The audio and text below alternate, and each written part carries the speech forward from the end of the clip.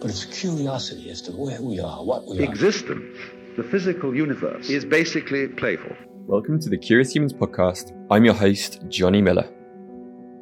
Hello there. My guest today is Chris Sparks, who is a one-of-a-kind human. He's a retired professional poker player who was once ranked in one of the top 20 in the world. But in recent years, he's applied himself to coaching and running workshops on decision-making, systems thinking, and peak performance. As you'll hear in this conversation, he's not only incredibly smart, but very wise. Before we hit record, I said to Chris, let's record a masterclass in mindset for staying calm and making good decisions in intense environments. And he didn't disappoint. Our conversation ranged from talking about tools he used to stay calm or shift his state during high-stakes poker games, and how he eliminated mental distractions in critical moments. He shared some meta principles that he learned through poker, but that also apply to life more broadly, as well as his approach around philosophy and productivity and how this has shifted over the years. I deeply enjoyed this conversation with Chris, and I really hope that you will too.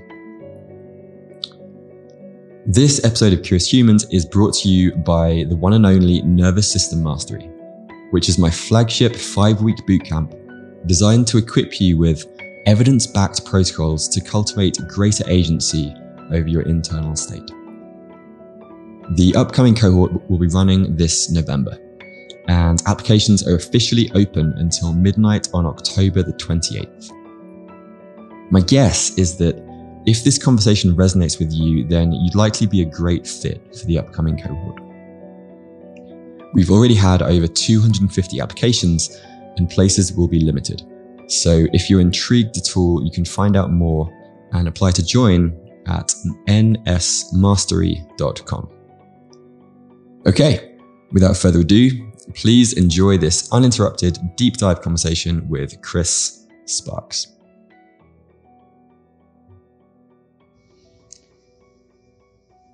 Hello, Chris. It's wonderful to have you here. Hello, Johnny. Very excited to see you and to talk about things that I love to talk about. I know this is going to be a lot of fun. Yeah. How are you feeling in 3 words? First 3 words that come to mind, I'd say excited, I would say inspired, and I would say, I'd say focused. It's been, I feel energized by, it's been a day of conversation, and I'm moving to a new place tomorrow, which I'm excited to explore. I'm inspired by, I've been getting a lot of really good ideas that I'm excited to have the opportunity to sit down and discuss. And I think I'm focused because this is a topic that I think is very important in terms of mental resilience. And I'm already trying to think about ways to describe it in such a way that makes sense to someone who, no matter what they're doing, whatever they consider a performance situation or a situation that they want to avoid in terms of stress and anxiety, how to frame it in such a way that they can put it into action. Amazing. Okay. So before we get into the nitty gritty, there's a question that I love to start these conversations with, just purely for fun, really. And that is, were you particularly curious as a child? And if so, could you share a story about something that you were curious about? Amazing. I think that curiosity is maybe the most important trait to try to embody. And that's something that I bring myself back to so often. Is how can I be curious about what's happening in this moment, curious about what's happening in the world, curious about what's going on in my mind or my body, curious about what's going on with this person sitting across from me, that if I can be curious, a lot of other positive outcomes flow naturally from that. Mm-hmm. So something that you've talked about that I think is very, very well put is creating the conditions. Think about it as like creating the conditions for good things to happen. I think that really key condition that I always start from is being curious about what's going on. I would say I was a very curious child. And I think as I become more of an adult, it's trying to reclaim a lot of this sense of curiosity that I think a lot of us forget along the way as we try to be serious and grow up and, be seen as someone who knows what's going on versus permission to play and explore. What some of that curiosity looked like for me, I would have piles and piles of books. I got very acquainted with, how many more books that I could take out than the library maximum. Some of my favorites were atlases as well as books on sports statistics.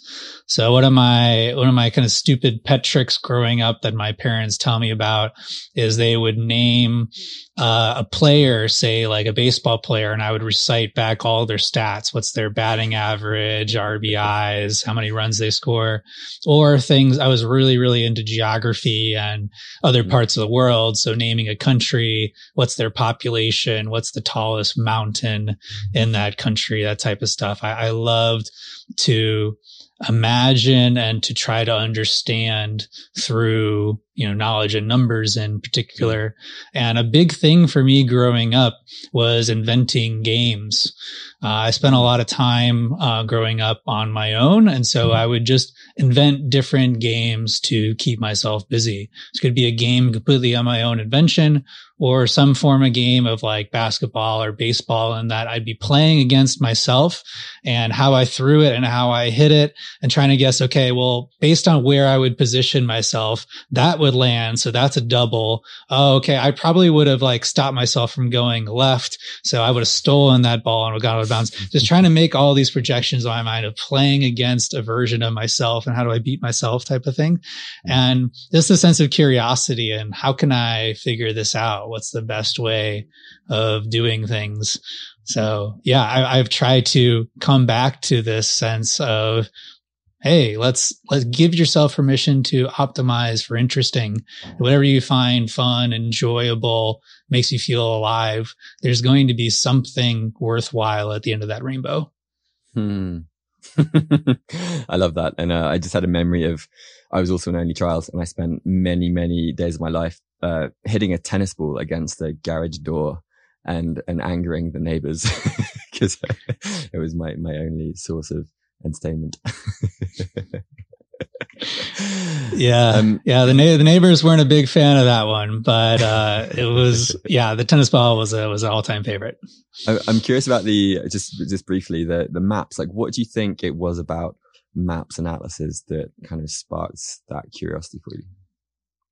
I think it was a window into a world that I knew was out there, but didn't experience personally. I went to a very small school. There were only 5 guys in my grade school class. Wow. Very, very small circle. My parents were, middle class, like first ones in college, worked the same jobs their entire lives. My friends were the kids on my street, down the street. My school was a couple blocks away. My universe, my world was very small. And I saw maps as a way to get this window into these exotic lands that were beyond my imagining. And I always thought, like, wouldn't it be amazing to be an explorer, the first person in this place and charting it and creating this map. I think just the concept of a map is very interesting in that it's our model of reality. We're trying to create some sort of sense of the territory out there, but the map is always going to be incomplete. And there's always going to be these design considerations of what we include and how we include it, how we present it. That's going to privilege some features at the expense of others. And so that was another thing that I always found really fascinating is looking at a topographical map that's organized by elevation versus a map that's more terrain. So like, here's the the deserts and the forests, or it chooses to focus on population centers. So cities rise to the forefront, and these big wildernesses just become here be dragons, gray areas in the back. So there's like this presentation of an organization of information aspect I found really interesting as well. I think it was just a way of experiencing something, at least secondhand, that I knew was out there, but maybe I would never have the opportunity to see. But I always had that dream of, as soon as I have the opportunity, like, I want to put my feet in the dirt, and I want to be the person who comes back from the expedition and reports back on where those dragons were. That's so great. And that really resonates with me as well. I think both the two pieces around kind of understanding that there are so many different lenses through which we can view reality. And I think that'll really kind of tie us into what we're going to be talking about around mental and emotional resilience. And also that idea of like, here be dragons and this terra incognita. That's almost how I spent my early 20s in this like adventure travel mode, kind of trying to see as much of the world as I could. And I feel like the last 5 or 6 years have been more of applying that terra incognita, here be dragons, to my internal landscape, and realizing that like my entire body was this huge uncharted territory, and trying to kind of use different tools to be a kind of cartographer of my own inner landscape. Yes, but it's that same kind of desire to explore the unknown that I think is probably driving us both, which again kind of stems back from that curiosity. So beautiful. Well, I also don't know this part of the story. How did you go from being this super hyper curious kid with a love of learning to discovering the world of poker? And why do you think you became one of the top players in the world? Like, what was it about you that enabled you to kind of really win in that, or excel in that area? Sure. I'll start with the origin story, and then we can speculate on success. So as we've hinted at, I've always been very into games, play a lot of video games growing up as a kid. Notably a game called Microsoft Ants. I was top ranked player in the world. This is like an early real-time strategy game. And this was my introduction to living on the internet, essentially, and creating communities and exploring worlds and learning through the sandbox that is a game, and the various constraints and principles that get designed into that game. I stumbled into Gin around the age of 14. So this is a 2-player form of rummy, a card game with 52 cards where you hold your tricks in your hand, and very much a game of incomplete information, and that you're trying to derive from the cards that the player's picking up and discarding. What are those secret cards that they're holding in their hand? It's very much a game of deception. Achieved a perfect ELO rating in that game, but it was really just for kicks and bragging rights with other kids my age. Around this time, poker sort of rose out of obscurity through the invention of the whole card cam. This was 2002, where what was kind of like a smoky room, very boring thing to watch, all of a sudden became a participatory spectator sport. Participatory in that, because the whole card cam, you could see the answer key. You could see what cards players were holding and thus play along with them. Yeah. So poker skyrocketed in popularity, and some of my friends from the Gin world started playing and introduced me to free roll tournaments. Again, remember, I'm 16. I'm in my, my parents' living room on dial-up internet, and I could play a free roll tournament where if I enter for free, but I finish in the top 10 of 10,000 people, maybe I win $1,000, which seemed like infinite money. I arrived at college, and because poker was on ESPN all day, this was the thing to do if you were a college male, is you want to hang out with your friends. You're playing in a poker game, whether it's a frat house basement or the dorm room, or even the college was sponsoring tournaments. It was really a fun time to be alive. And I realized very early on, because of my background in games, and I had a real knack for poker, and I was starting to make some pretty serious money with it, paying my college tuition, having some nice spending money on the side, to the point that, hey, this is something that I really enjoy doing. But it's nothing I always thought was just a temporary, well-paying hobby while I was in this fantasy land of college.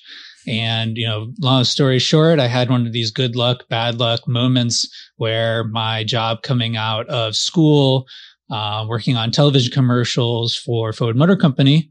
This has always been my dream since I was young, was to make television commercials. That's why I studied psychology. Always had this real interest in how people make decisions, particularly how we are influenced by narrative. Well, that job ends up falling through. It's 2008. I graduate. Not so great of a time for the economy or for the auto industry. And through kind of random sequence of events, say, well, I have all this time. I can do whatever I want. This game that I really enjoy, that I'm making some money at, what if I spend all of my time and energy and dedicate myself to the game and really see if I can get good at it? Now, backstory, I would not consider myself a top performer at this time. I had never been in the gym. My idea of a meal was a pizza and a 2 liter of soda. I was kind of famous for emotional tirades. So when I would play baseball growing up, if I struck out, which was very often, I'm not all that naturally athletic. I would take off my helmet. I would throw it. I would sit down at the end of the bench, and it's like my whole body's on fire. Like no one wants to come within a 3 feet radius of me, because I'm just like, I hate everything right now. And I just needed everyone to know that this was not okay, that I failed. And just obviously this is not creating those types of conditions for success. So I learned some really tough lessons early going in poker, is if you bring this type of lack of presence, lack of energy. I was just falling asleep on my keyboard while playing. And then the lack of emotional resilience, I got punched in the face a number of times with paying some very expensive lessons. So I was forced to have my come to Jesus moment, is this going to remain a hobby where you just keep shooting yourself in the foot, or are you going to commit to doing what it takes to being one of the best? And okay, well, what are the best performers doing? Well, they're treating themselves like cognitive athletes. They're training. They're spending a lot of time studying, and they're in control of their emotions. They're self-aware, and they do what's necessary to perform. And it's I'm going to try to figure it out, because this is what's real and it's important to me.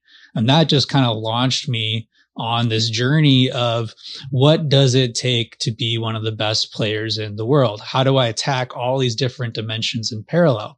You fast forward 2.5 years and I'm ranked top 20 in the world.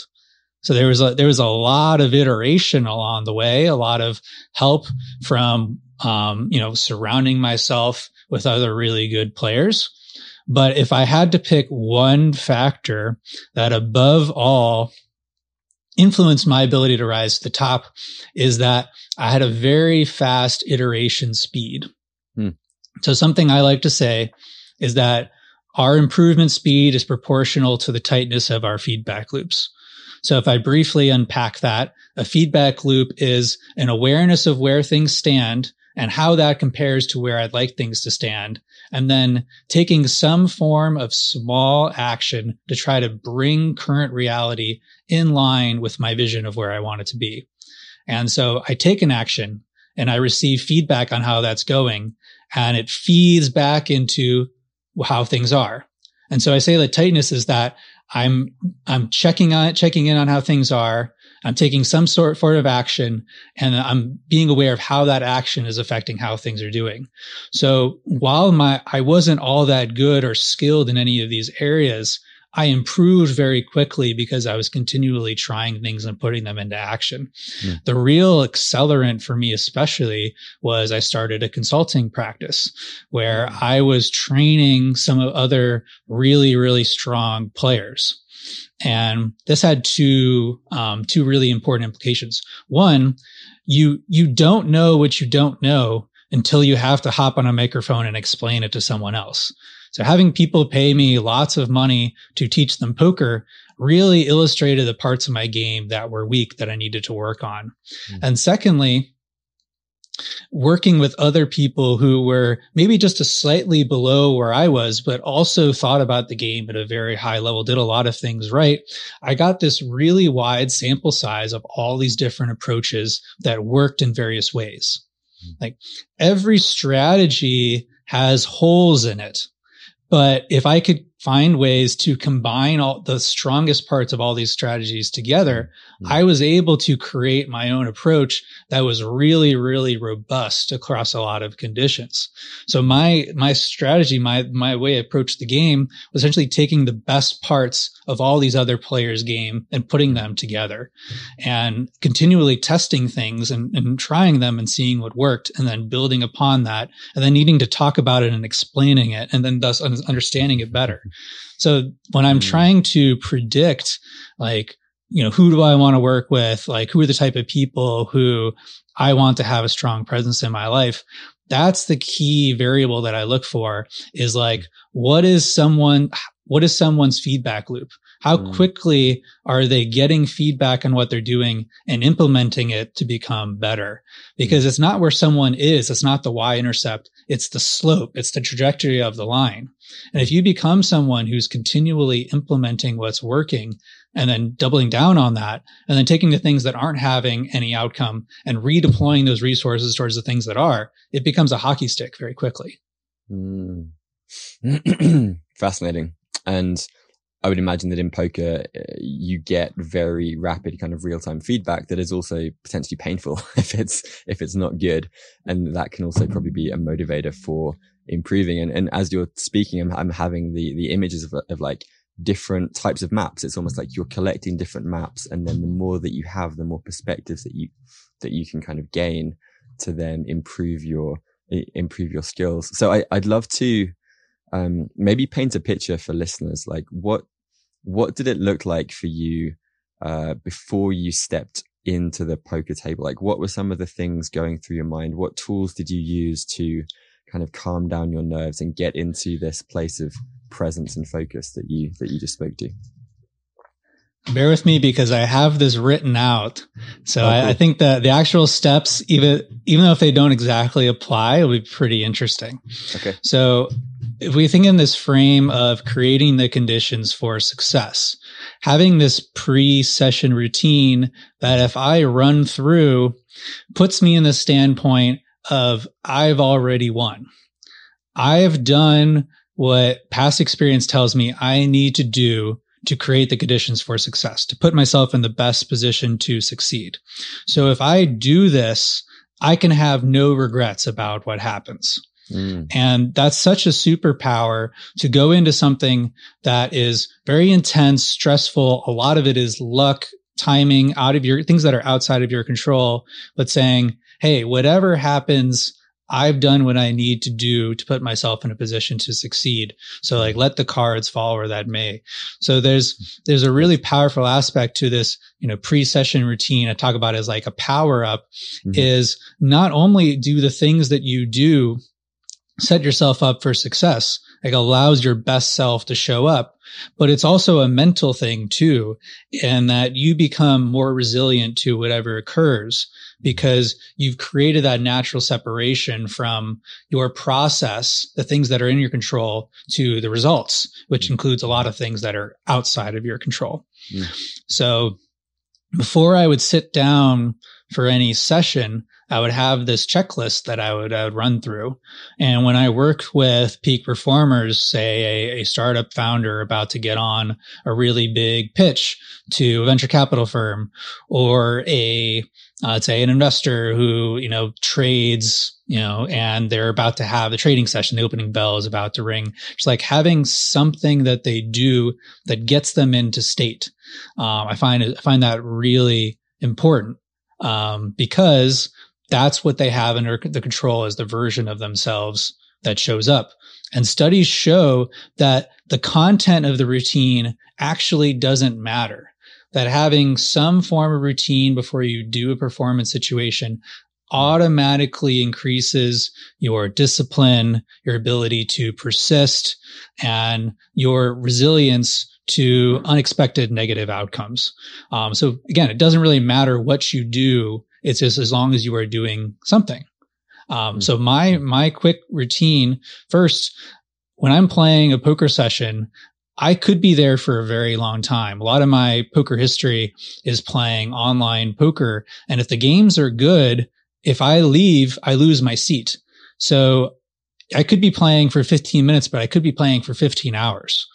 So I want to feel like, hey, I have everything here that if I need to be sitting in this chair for 15 hours, that I can do that I have full permission to do so. So what do I need in terms of like water, calories? Hey, if it gets really cold, that I have a sweatshirt, all those things that feel really small, but you're 12 hours into a session and you're up or down thousands of dollars. And like, man, I'm really thirsty. I wish I get some water. It's nice to have some water on hand. So that's first one. I want to have everything that I need so I don't have to get up. Second is, for me, like, music is just one of those emotional cheat codes and is really key to get into flow. If I have good music, I can play for 12 hours, like, and just like the time goes like that, total time dilation. Mm-hmm. If I don't have any music or I don't like the music, I start to get irritated. I'm like, oh, maybe I should go do something else. So having various songs that I like all lined up at various BPMs, so that if I start to feel like I'm getting tired, I can play things that are higher BPM. Mm-hmm. Or if I find that, hey, I'm playing a little bit too aggressive, I'm taking too many risks, I need to slow down my internal functioning, I can start to play some ambient music. Mm-hmm. And automatically this has like a self-correcting mechanism. So having all that music on hand. Because, hey, I'm playing, sometimes 24 or 30 games at a time, and maybe I only have a couple of seconds to change music. So that needs to be really accessible. Third, and this goes for like any sort of deep work, focus type stuff, is just removing any branches on the tree that lead to distraction. So when you like anything else that I could be doing that is taking mental resources away from my single object of focus, which is I want to be fully focused on poker. So I don't want to have my phone in view. I don't want to have any notifications. I don't want to have any browser tabs. Anything that's top of mind, like, oh, I need to go pick up the dry cleaning. I'm going to make a note down. And so I have that. Okay. I don't need to remember that it's been offloaded. It's like anything I can do. Imagine like my task manager on my computer. I want the task manager to have one thing. It's like play poker, and everything else is like accounted for. So, what do I need to do ahead of time to maximize the attention that I can bring to what I'm about to do? Fourth, I try to get into my body a little bit. So I do some stretches. Again, I could be sitting for 15 hours. So what can I do to that? That's not as costly. Do some deep breathing, try to slow down my metabolism, put myself in the present moment. Just remind myself, hey, I am in a body. I'm breathing. Because if I activate these tools up front, I'm more likely to be using them throughout the session. I'll be sensitive to my breath. I'll be sensitive to my posture, the signals that my body is giving me, that type of thing. Two more. I'm almost done. Fifth, this is a really big one. And again, anytime you're sitting down doing something important, to visualize it before you do it. Imagine this goes successful. How did it go successful? What did I need to do for that to work? So before I sit down, it's like, all right, why am I playing right now? Like, who are the players that I'm going after? What type of style is going to work?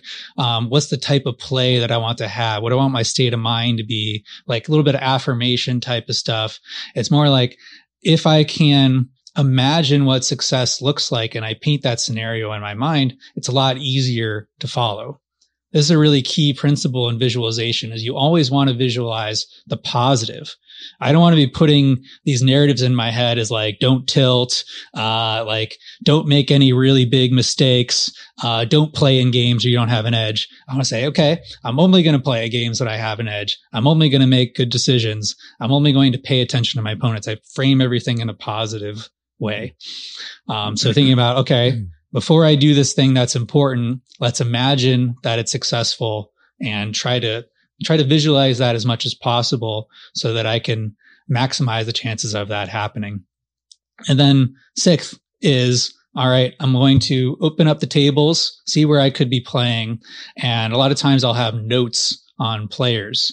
So it's really hard to study these notes on a player in the middle of the session because there's a lot of things happening. So I'm going to try to bring those notes to mind. What happened the last time that I played this player? How is he going to be expecting me to play? What are his weak points? That type of stuff. I have that activated. It already starts to inform my game plan. So all of this happens in like 5 to 10 minutes. It's pretty short. And the temptation is because essentially like, oh, I'm opening at the poker table. Oh, there's a seat. I got to hop in there and play. It's really tempting to just skip all this. But I found that like, if I do these things, it really increases my ability to play my A game. And if I play my A game, no matter what happens, I did my best. I have no regrets. And that just solves for so much. Thank you for sharing that list. That's really helpful. And I was making some connections to my kind of pre-podcast routine. Like the reason I'm wearing a jumper right now is I jumped in the cold plunge before coming in and I got a bit too cold. So I put on the sweater, even though it's pretty hot outside. And similar thing, kind of getting notes, doing some breathing practices beforehand to kind of down regulate. Although I feel like the chances of me losing several $1,000s are significantly lower, fortunately. But something I'd love to unpack with you, and this might be the main thing that we talk about today, is like, what do you do when, like, say you do all the things right, you have the pregame routine, everything's going well, but still the shit hits the fan.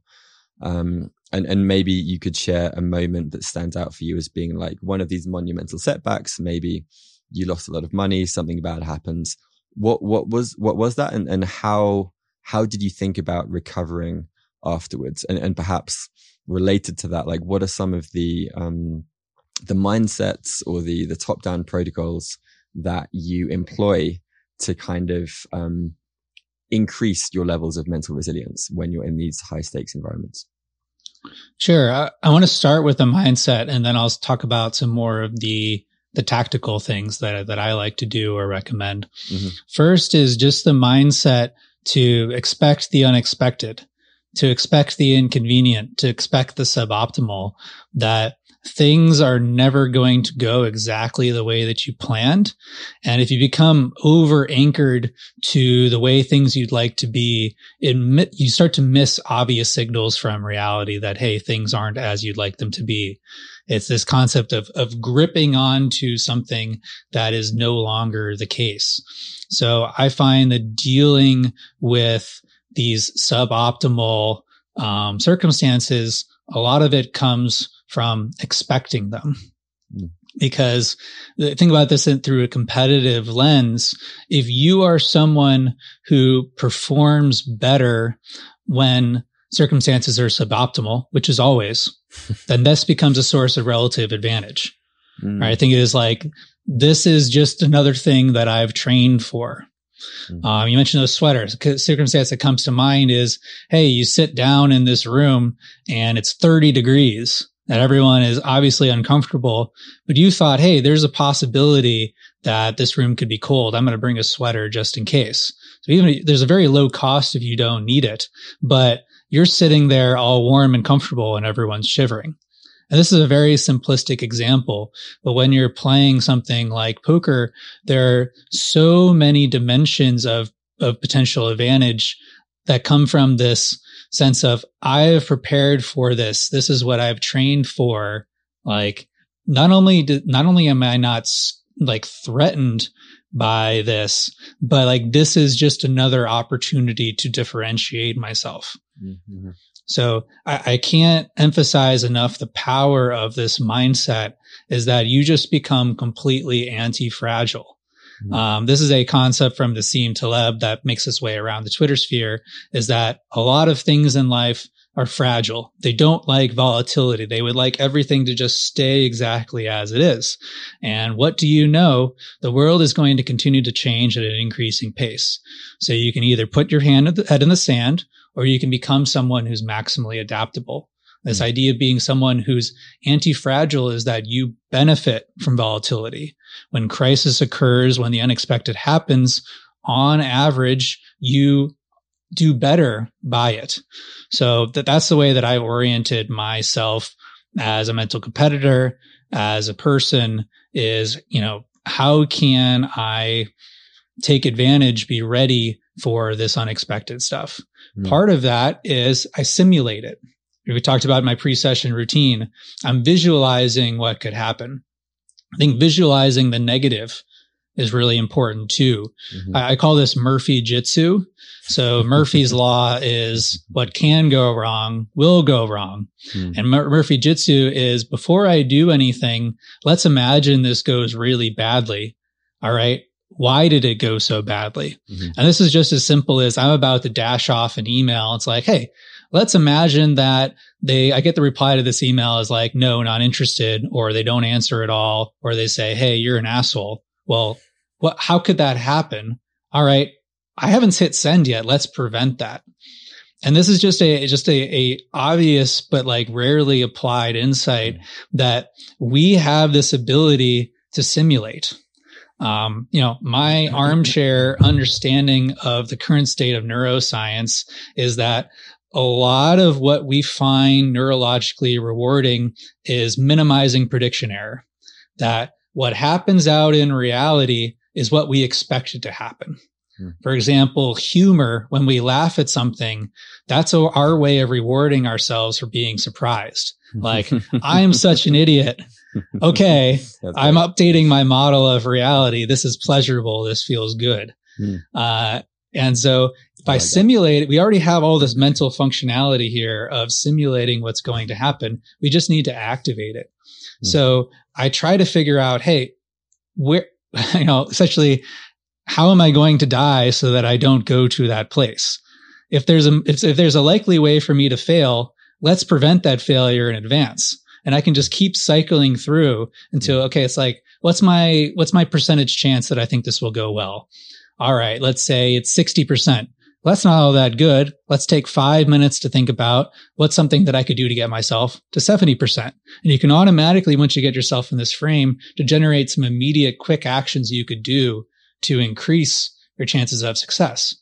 And the obvious implication, it's much cheaper to make mistakes in your head simulating things than actually acting them out in reality. So those are two really key mindsets that I found. One, expect the unexpected, try to see it as an opportunity to differentiate yourself. And two, anticipate the unexpected and try to predict it in advance and prevent it if you can. That a lot of these failures actually are preventable if we take a moment to think about them in advance. Now, let's put all that aside.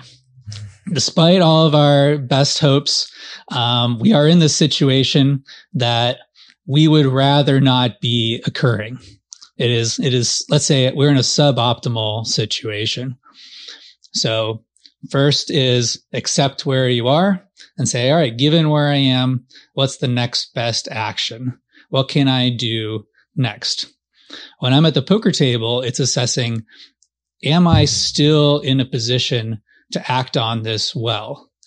What has changed from when I sat down in terms of the state of the game, in terms of my state of mind? Like, is there a good reason to quit and to wait for a better spot? In poker in particular, edge is very fleeting. It comes and goes. So a lot of the sensitivity you develop is, well, I had an advantage, but right at this moment, I don't have an advantage. So I'm going to quit. So I'm always trying to think about ways like, how can I quit sooner, but return to things much more often? It's like, that's why I said sometimes I'm kind of notorious for this. Actually, I may get made fun of it, is I'll play for 15 minutes and say, I'm not feeling it. I'm going to stop. Then I come back an hour later.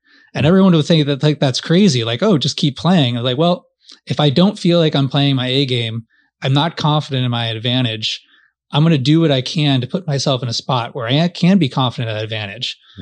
And I think that this happens a lot, is like recognizing, here's where I am in this moment. It's like, that's where it all starts from, is this awareness. It's often talked about, but like, if you can solve for that, which comes from curiosity, by the way, right? The prerequisite to be aware of what's going on is to be curious about what's going on. The opposite of this is to be judgmental. And judgmental is to have an opinion about what's going on and say, hey, I like this, I don't like this, and automatically encourage us to avoid information that leads to a conclusion that we don't like, right? We still like things that we don't identify with, like evidence of like, hey, I'm not a top performer, I'm not productive, I'm not successful, all this type of stuff, versus like, hey, what's going on? So I noticed that, hey, maybe I'm not in the right state of mind, for example, to keep moving through. So first, before I get up, it's like, hey, there's a couple quick things that I could do to potentially put myself in that state of mind. Let's start physiologically. And I run through this just mental checklist. Is when's the last time I ate? How much water have I been drinking? Have I moved around at all? Is there like, how is my breathing? How's my posture? Am I leaning forward or backward? How quickly am I talking? All these different things that I'll look at to try to give myself almost a dashboard of my internal state. Because once I'm aware of where I am, let's say that this is like we'll use one dimension is arousal. Correct me, because this stuff is, I'm a little bit out of my depth intellectually. Say I have this like continuum, and you have parasympathetic nervous system on one side, you have sympathetic nervous system on the other side. And I realized that, oh man, I'm super fight or flight. Well, once I become aware of that, in design terms, this is an affordance to do something about it. I can't do anything about it until I know where I am. But I realize I'm super fight or flight, and I'm trying to be over here. I'm over here, but I think the optimal is to be something over here. So I automatically become attuned to opportunities to slow myself down, to relax, to be a little bit more present. It's like, okay, let's change the music. Let's change my posture. Let's have more out breath. Let's pick something very specific to pay attention to rather than having my attention be so diffuse. Let me just pay attention to the person that I'm sitting across from and their mannerisms and really zoom in on that. And the single pointed focus will automatically bring me more into the room, more into this slower state. But you can't make this shift until you recognize where you are and then see how is this different from where I would like to be. And that order is really important because if I start from, relax, relax, relax, relax, well, that just creates this narrative of, why am I not more relaxed? How do I gotta like grit my teeth and do it? This is a little bit more gentle. It's just, I just notice it's like, hey, I'm over here being all fight or flighty. It'd be nice to be over here. What are some things that I could do that create the conditions that I can move over here in this direction a little bit? And that creates that positive feedback loop. Once you start to relax, you start to get more relaxed. You start to do things that are more relaxing. It feeds in on itself and vice versa. There's sometimes that I want to be more confident, all this like power move type stuff. I want to like be more intense and speak faster to make this point. And I'm like, okay, how do I like get myself there? It's just the recognition of where I am and where I want to be. Wow. I love all of this that you're sharing, and I have so many thoughts right now. I think one thing I wanted to just reflect on was I really appreciated that, the idea of doing like, I call it like a failure pre-mortem. I actually did this for the Nervous System Mastery course recently, and it's such a counterintuitive thing to do. And yet has been so helpful for me. And it seems like there's a lot of overlap with, like stoicism as well, and kind of stoic ways of thinking. I know Tim Ferriss talks about fear setting, and I think we're kind of speaking to similar things. But what I'd love to, explore with you now is when we last talked, you spoke to this idea of cognitive canaries. And I think it's a wonderful phrase, and it really kind of speaks to what you're just articulating, which is, I think, like really the primary predicament that a lot of people have is that when they find themselves in a suboptimal nervous system state, suboptimal meaning like for the environment that they're in, it is their inability to notice that and therefore to kind of course correct. Because some people might know the right breathing practices, they might know how to ground themselves, they might know how to relax. But if they're in their limbic brain, if they're kind of hijacked by their nervous system, they're not going to even think to do that. And generally the the situation just gets worse. And so I'm really interested in your principles and your strategies for noticing when your mental and physiological state is out of alignment.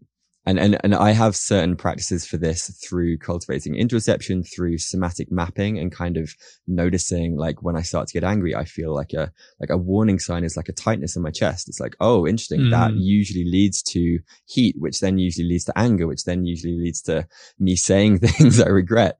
And so I'd love to hear, like, what are some of those, cognitive and maybe somatic canaries that you track and witness in yourself? I'll share one of my favorite questions as a performance coach. And I think part of the way that I stay into business is a lot of people, ourselves included, generally know the things that work for us, the things that we quote unquote should be doing or would like to be doing. But all of the interesting stuff happens when you ask the question is, well, this works for you. When you do this, things generally go well. Why aren't you doing it? Why aren't you doing it? That's where all the fun is. It's not that we don't know what to do, but there's something that's getting in our way. And the challenge that we have with our cognitive machinery is that we are very, very good at finding ways to sleep well at night, since, like, justify what we're doing.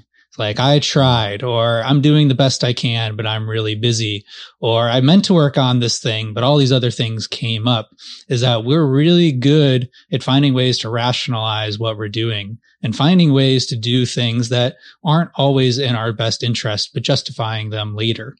So the key part of this noticing is that it needs to be set up in advance. So it's very hard when you are not in state. Let's say you're in a state of mind of frustration or irritation or anger, to see things objectively. It's like you're inside of a car, but the windshield has become completely fogged over, and you're driving on the highway and it's a little bit sloshy. And the one hand you're trying to, like, defog the windshield and still navigate. Like, you're just not going to be in the right state of mind to make objective decisions. So I think about this as preparing in advance. And that key phrase that you said was usually leads to, is that we have, by being a witness and going back through with a postmortem of things that we have done, to have these signals that things, when this signal happens, when we get this warning sign, this warning light, that usually this is a sign that things aren't going well. And we've seen that, hey, when this happens, we don't know what causes it, but it at least correlates with these other things. Mm-hmm. One example that I like to share is, imagine I'm sitting there playing online poker. I'm in my office by myself with a closed door, and I'm like, God damn it, or some other swear thing. And I say this out loud, and it's a little bit strange. It's like, I'm in a room by myself. There's no one there. Who am I even talking to? It's like that kid who's 9 years old playing baseball again, sitting at the end of the bench being like, I'm so frustrated. That went so differently from how I wanted. And I want everyone to know how I'm not okay with this. Like this 9-year-old little kid has come to the surface and be like, this is not going the way that I would like. Well, what's cool is that is very objective. I cannot deny the fact that I have swore out loud. And that's what it's like. It's a clear, objective signal. And I can say, hey, when I've done this before, it's usually a sign that I am tilting. So what we're trying to do is prevent ourselves from making this subjective judgment. Am I tilting? Am I not tilting?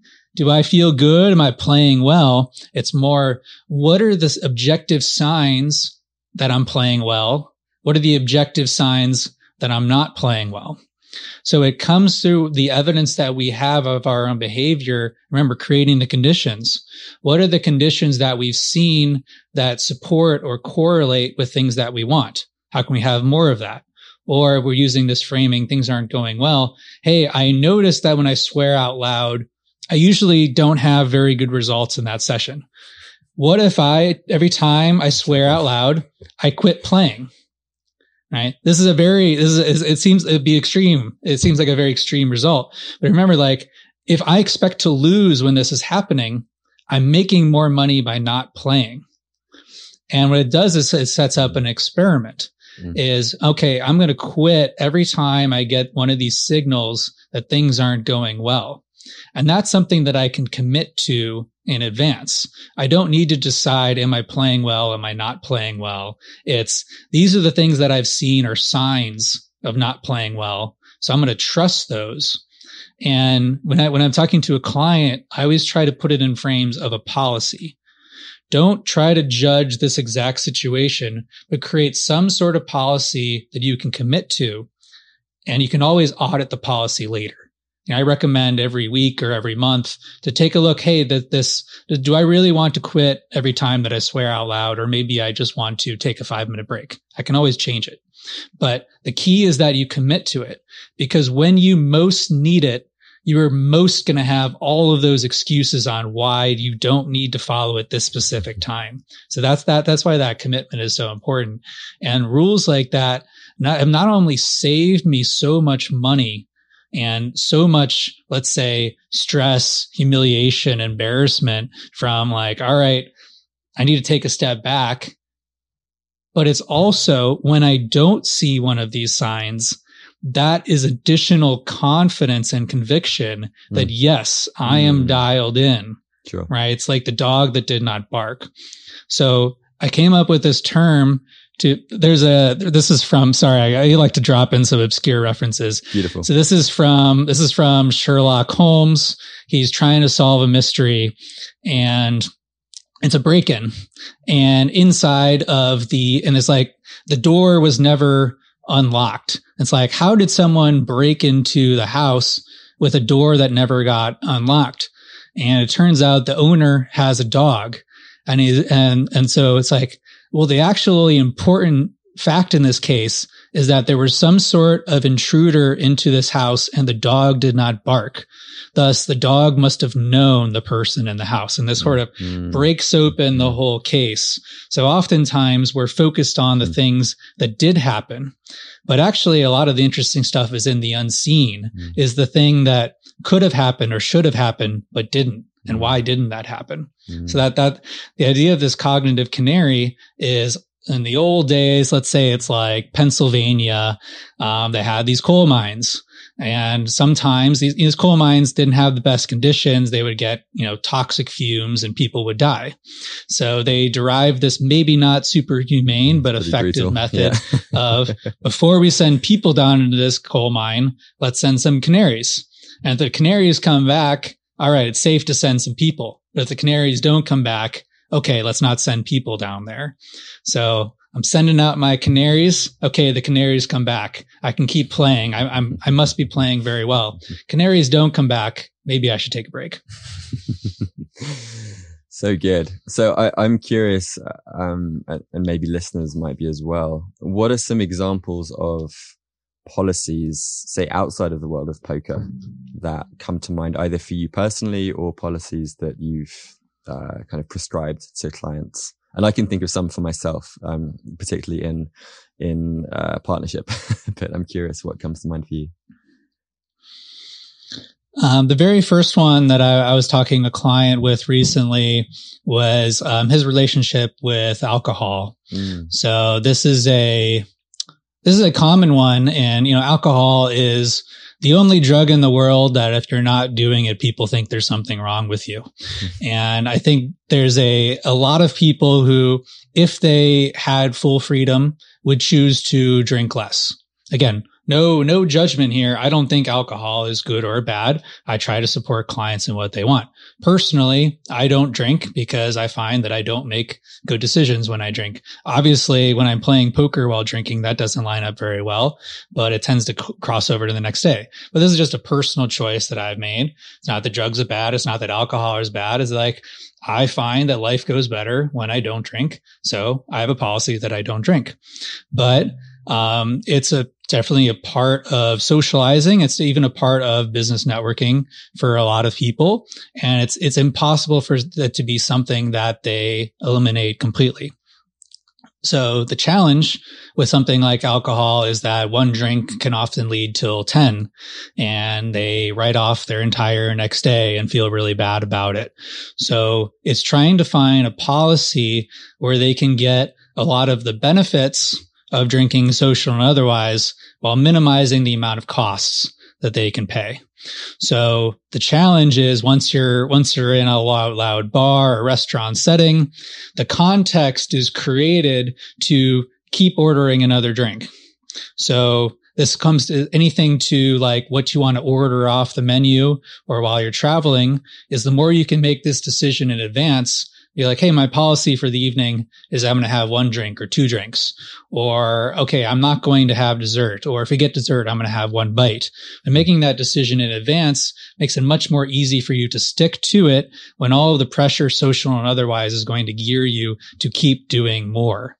So talking with this client, trying to figure out a policy that he can test as an experiment to feel good about his alcohol consumption, how often he wants to drink, what circumstances he wants to drink, whether he chooses wine or beer or goes with hard spirits, all these different scenarios. And then we start to play with, okay, what if this happens? What are you going to do? What's something that could happen that you have 10 drinks instead of your intended 2? Okay, how do we prevent that in advance? And what you start to do is just create a scenario where someone comes into these situations confident in their decision making, and there's no way to fail. Or even if they have 10 drinks and they intended to have 2, we can go back and say, all right, what happened unexpected? Or how did this policy not work? And it's not that you failed or that you're a bad person or that you can't control yourself or all these other narratives we tell ourselves. It's more that obviously we did not create the conditions for success. How can we change this process? How we change this policy to make it something that you can stick to something you'll be more happy with the decisions you made the next day? So this has applications for how we choose to allocate our attention during the day in terms of our work, in terms of our health, in terms of our relationships, how we spend our time, how do we spend our energy? And I try to approach things as like every decision echoes into eternity. Like if I see a cookie sitting on my kitchen counter and I eat that cookie, well, that doesn't really matter. One cookie doesn't matter, but it makes it more likely that every time I walk by my kitchen counter, I'm going to want to have a cookie. So I try to operate at this meta level in like this decision that I'm making right now. Is this the decision that I want to make every time that I'm in a similar situation?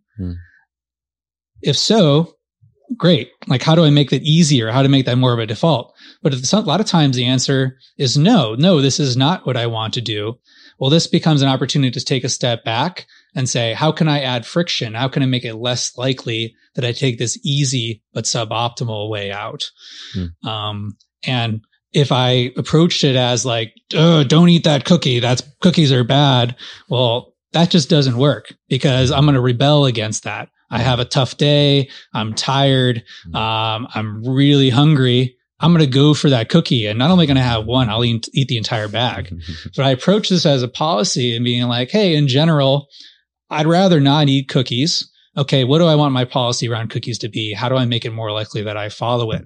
Again, it feels a little bit like rote and weird, but like these types of things I've found make it much, much more likely that we make decisions and lead a life that we can be proud of, that we feel a sense of alignment because we've taken the time to step back and choose, I can do whatever I want. What do I want?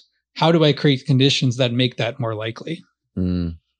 What strikes me as interesting in this, it's funny that you mentioned Sherlock Holmes because I feel like a major part of this process is having both the kind of pre-mortem, kind of like imagining the reasons that this could possibly fail, and also the post-mortem, and like really having that reflection process where you're getting curious and you're asking, okay, I had 10 drinks. Like, what are the reasons? What are the possible causes that led to that? And one example that comes to mind from my life is, my partner and I, Kelly, like we had a kind of like a disagreement, and we have these kind of weekly check-ins, and we were like what was the reason there? And we'd missed 2 of our kind of like weekly check-ins that we usually do on Sundays for an hour. And it turned out that like pretty much every time something erupted, whether there was like some resentment on either side, it was generally because we'd been too busy or we'd just forgotten to kind of have that check-in. And so it's really interesting, like you've been saying, when you start to look back and look at the behaviors or the things which are less optimal, let's say, and then what are some of the factors and reasons that lead up to that? And then like you say, you can then put policies in place and reverse engineer, right? How can I hopefully avoid this in the future? And the way that I think about this with nervous system mastery is almost like it's like bringing the choice points kind of further back. So instead of realizing that you're triggered when you're like screaming your head and shouting at someone, it's like you can bring it back a little bit to like, oh, when I swear, or then bring it back to like, oh, when I notice this feeling in my throat and my chest, and then keep bringing it back even further. And the more both cognitive self-awareness and somatic self-awareness that we have, I think the more that we're able to kind of catch our own behaviors early and then make different decisions, or at the very least put in place policies which help to mitigate that. Yes, I'd love to build upon that. First, this concept of a weekly check-in. This is one of my top recommendations when a client or a friend asks for advice on communication with a partner. I think a lot of times when we tend to be people, I said we is like people who I imagine are listening to this tend to like to control things and optimize things and have like, hey, here's a schedule. Here's what I'm doing. And all these annoying interruptions. Like I wish my kids wouldn't come bother me while I'm on a podcast, or I wish my partner wouldn't, try to ask me about this project at home at 11 p.m. where I'm about to go to sleep. And the advice that I usually give is these things are popping up at inconvenient times because you haven't created a better time for them. That, these interruptions, these will find you. Yeah, well said. But if you can be intentional about, hey, this is when we're going to sit down and work on this together, or this is the time, kids, partner, that I'm going to be completely focused on you, and this is just for us, and I'm not going to be on my phone, and I'm not going to be thinking about work. Well, you can be present in that time, and automatically that time's more enjoyable, and they respect the times that you're not doing that you're trying to focus, that you're trying to fall asleep.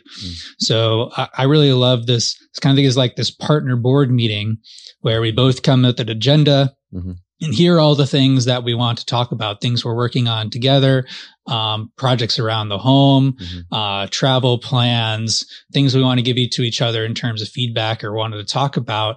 That if we can have this closed container for it, all of these things are going to come up and be dealt with sooner before they become crises or before they come up at the least convenient time. Totally. So I find this is like another one of those practices or habits for performance, for resilience, for catching things before they become a problem, is having these regular check-ins. So regular check-ins with people on your team, people in your household, as well as with yourself. This process of a weekly, monthly, annual review, pick your time period, but like have this time where you check in with yourself and saying, how are things going? These things you're working on, are you making the progress that you'd like to? What's not working? Is there something you'd like to try instead? What are you learning recently? How can you put that into practice? That again, coming back to this concept of the feedback loop, the more often that you're checking in on how things are going and putting something into action, the more you're going to converge on a life that you want to have. Because with enough iteration, you'll finally find something that works. So I have this concept of the improvement loop, which is where at any time we're planning, we're experimenting, we're reflecting. Planning, we're deciding what we want to do. We're creating a simulation, deciding, all right, here's how things are going to work. Or experiment. We go out there, we try things, we're tracking, we see how it's going.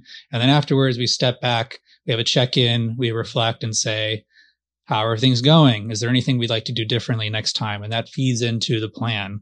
So I'm always kind of iterate through that in every dimension is, what do I want to do? Track that. How's it going? Feed that into what I want to do. So just with that small practice of, hey, sit down with your significant other, maybe for an hour once a week and see how things are going and how you can advance your shared goals to create the life that you want to live together.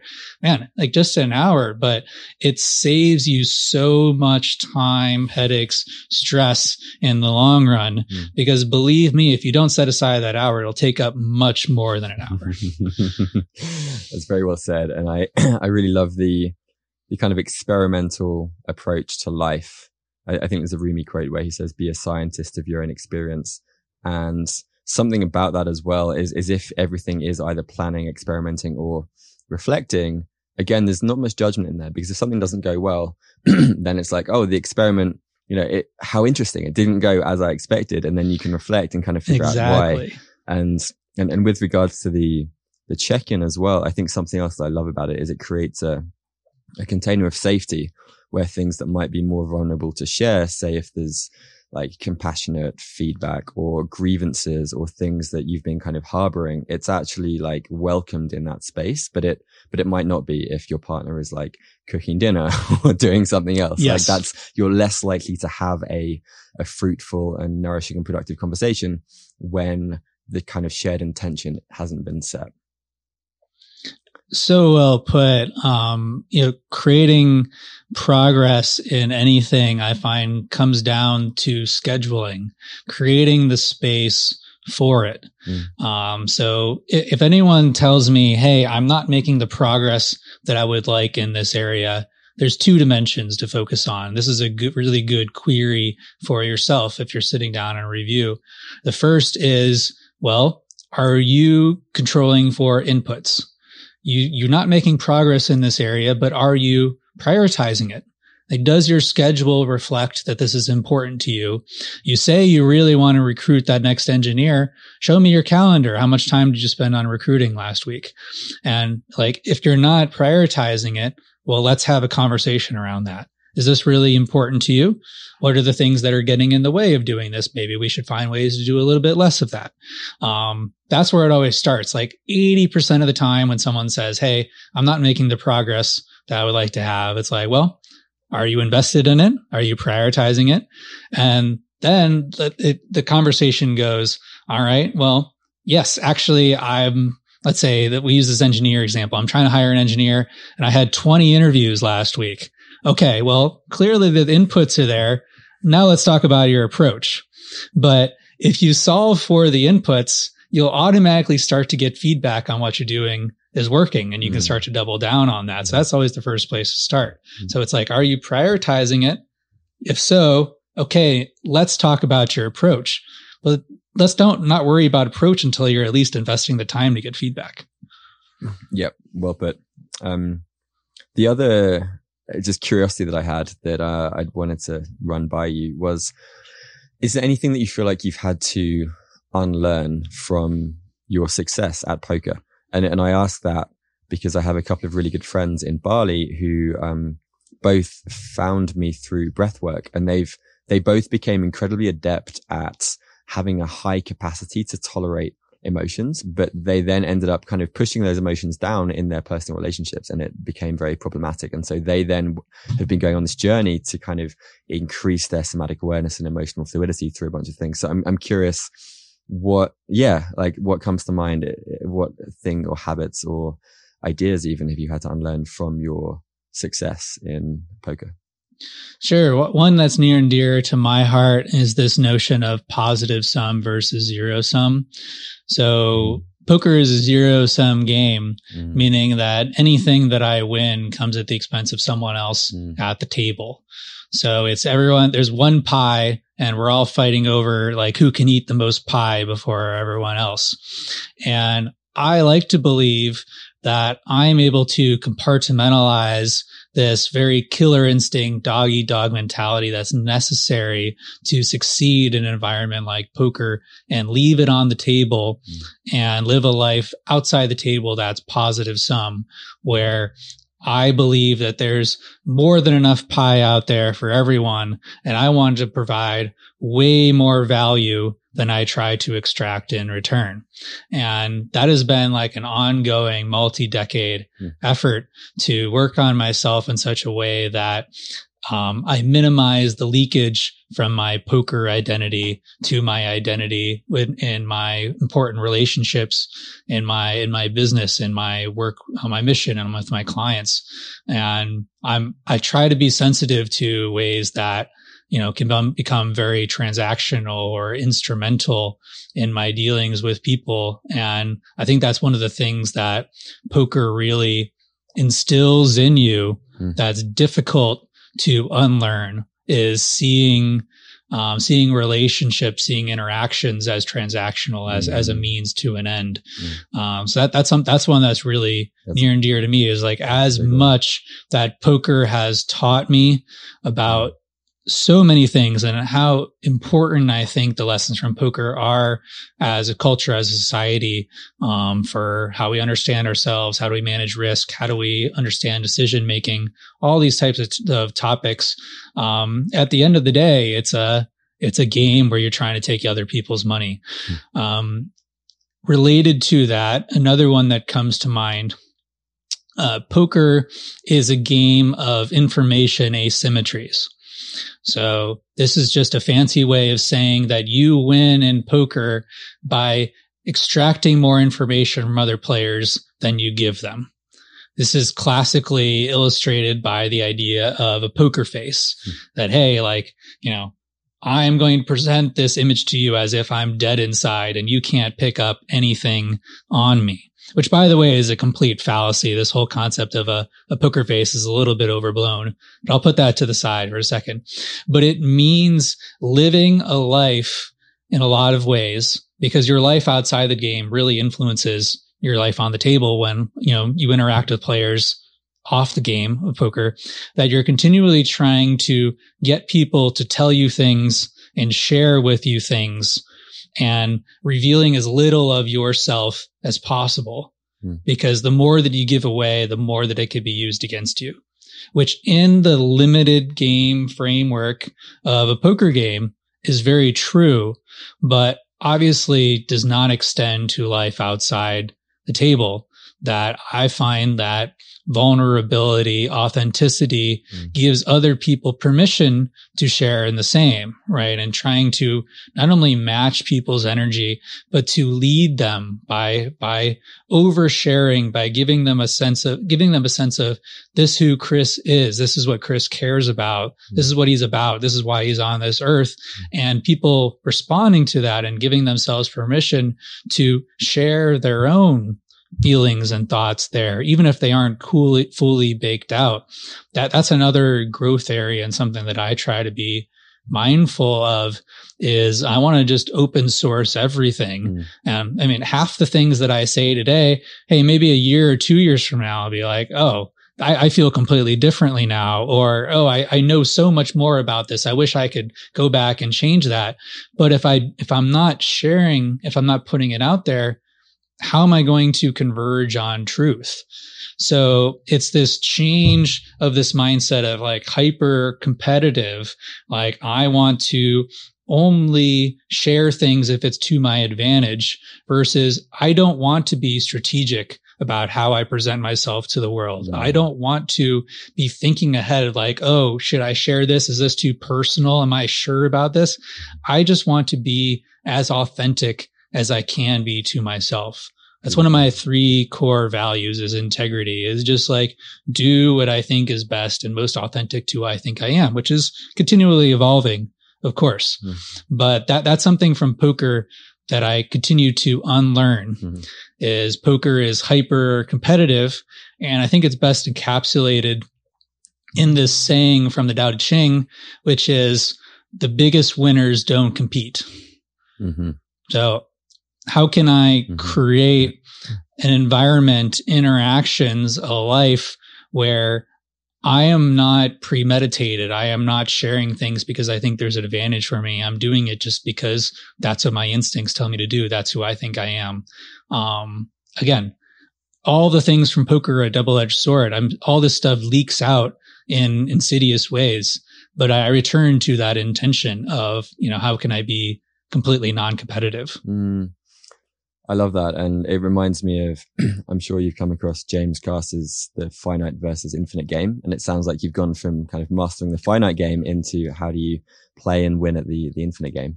And that's a beautiful way to... Extremely influential book. Way to put it. So I'm conscious of time. Would it be all right to ask a few rapid fire questions? Your answers don't have to be rapid fire, and then we'll begin to wrap up. Let's do it. Okay. So first question, what was your brain trust and what was a benefit that came from that? Okay. So thinking back to, 20-year-old Chris reading all of these self-help books.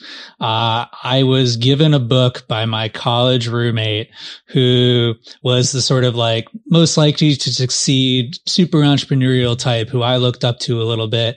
And he's like, read this book. And it was Think and Grow Rich by Napoleon Hill. There's a derivative of that. That's one of my most read books. Which is The Magic of Thinking Big. I'd have to look up The Magic of Thinking Big. That one is by David Schwartz. So those two books, these are like 50s self-help, so like very dated, but still very applicable today. There was this one concept of the council is someone who is successful has a council of people, each with like very specific backgrounds and perspectives and skills that you could call upon them when you're stuck, when you need advice, and they can help you through. And that really stood out to me as like, I want to build my council where we become like a shared hive mind, where instead of just having my own, knowledge experiences, everyone in the group can draw off everyone in the group. So this has taken various forms in masterminds that I've participated in and led as part of Forcing Function. Every time that I lead my group coaching program, Team Performance Training, we do that twice a year. It's kicking off again in September. I invite them into a brain trust of not only people currently going through the course, but everyone who has going through the course. And the whole idea is just a rising tide rises all ships. Instead of creating this feeling that, hey, there's only so much pie, we can all share at each other's success. And the lessons that someone else is learning can be brought back into the group so that we don't need to make those failures ourselves, or that we can stand on the shoulders of their success. But it all started with this early idea of, wow, like there's a lot of really smart, talented, ambitious people there. I would love to have their advice. And how can I create something that felt like we're all in this together? And that's how the Brain Trust was created.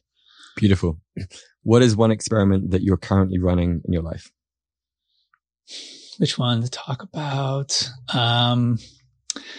Okay, the first one that comes to mind, I am getting back into meditation again. Talking about this to get a little bit of, let's say, accountability on it. It's the habit that I'm embarrassed that I keep falling off on, even though it touches on everything. And I've always treated it a little bit like a checking the box type thing that I'm going to do 15 minutes and that's good. And it's fallen off a little bit. I spent the summer kind of gallivanting around Europe and, habits are very contextual. I fell off on meditation. So I want to try the real extreme experiment of, okay, if I'm not finding the returns apparently because my behavior isn't lining up from 15 minutes, what if I did an hour? And that feels a little bit counterintuitive, but I'm sure people who are interested in the things you are, Johnny, can understand that sometimes there's an accelerating returns from depth. So if I'm feeling this like, oh, I'm not sure if meditation is for me, well, let's prove or disprove this assumption completely by giving the experiment full time to run. So my experiment for September is to meditate for an hour a day. 30 minutes in the morning, 30 minutes in the evening, and I'm going to commit to do it for 30 days. It's important to commit up front. And at the end of September, I can say, all right, I can meditate more, or I can never meditate again. It doesn't matter, but I want to actually give this a shot, because I suspect that it'll have a big impact, and I know I'll learn a lot, but I need to create some stakes here, because clearly if I'm on again, off again, what I'm doing isn't working. So that's one that I'm excited and curious about the future results. That's great. It reminds me of the quote, if you don't have 5 minutes to meditate, you might need 3 hours. I think. Very true. Yeah, very true. I'm sure that would be a powerful one. And then last question, what are you most excited about in the coming months or years to come? Something that I've been playing around with a lot is, what is the thing that only I can do? I find that the more that you niche down, the more interesting that it gets. That thinking in terms of like, only I can do this, I might hit on something that's a little bit more universal. A lot of forcing function has been this mission to uncover best practices of peak performance, I like to say.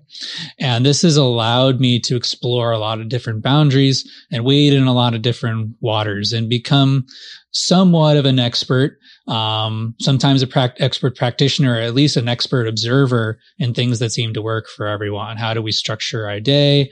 How do we create these before performance routines? How do we frame what we want in terms that we actually take action towards it? How do we maximize our attention? Some of the things that we've hinted on today that are very fertile ground, but things that a number of people are qualified to talk about. So what am I most qualified to talk about? It's these lessons from being a poker player at the top of his game, as well as very proficient in a number of other games. What are these universal principles from games that apply to the games and roles we find ourselves in daily life?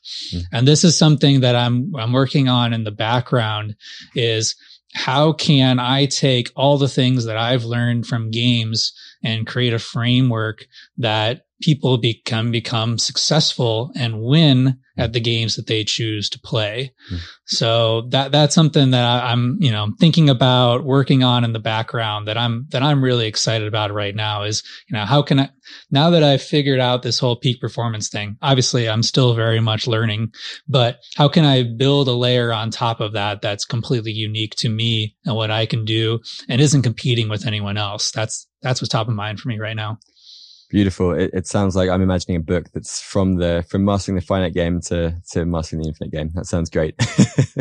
Well, this has been such a pleasure. I have to run off to a chiropractic appointment, but where can listeners learn more about your work, your programs? I know you have a great podcast. What's the best place to direct listeners to? I try to keep this list as short as possible, but I'm just exploding with resources. We can include it in the show notes as well. Cool. So, my consultancy, where my focus has been the last 6 years, is Forcing Function. And we have a number of amazing resources there, articles, templates, exercises, interviews that you can check out for free. Encourage you to do so. 2 in particular that I like to point people to that I'm really proud of. First one is my Peak Performance Workbook, Experiment Without Limits.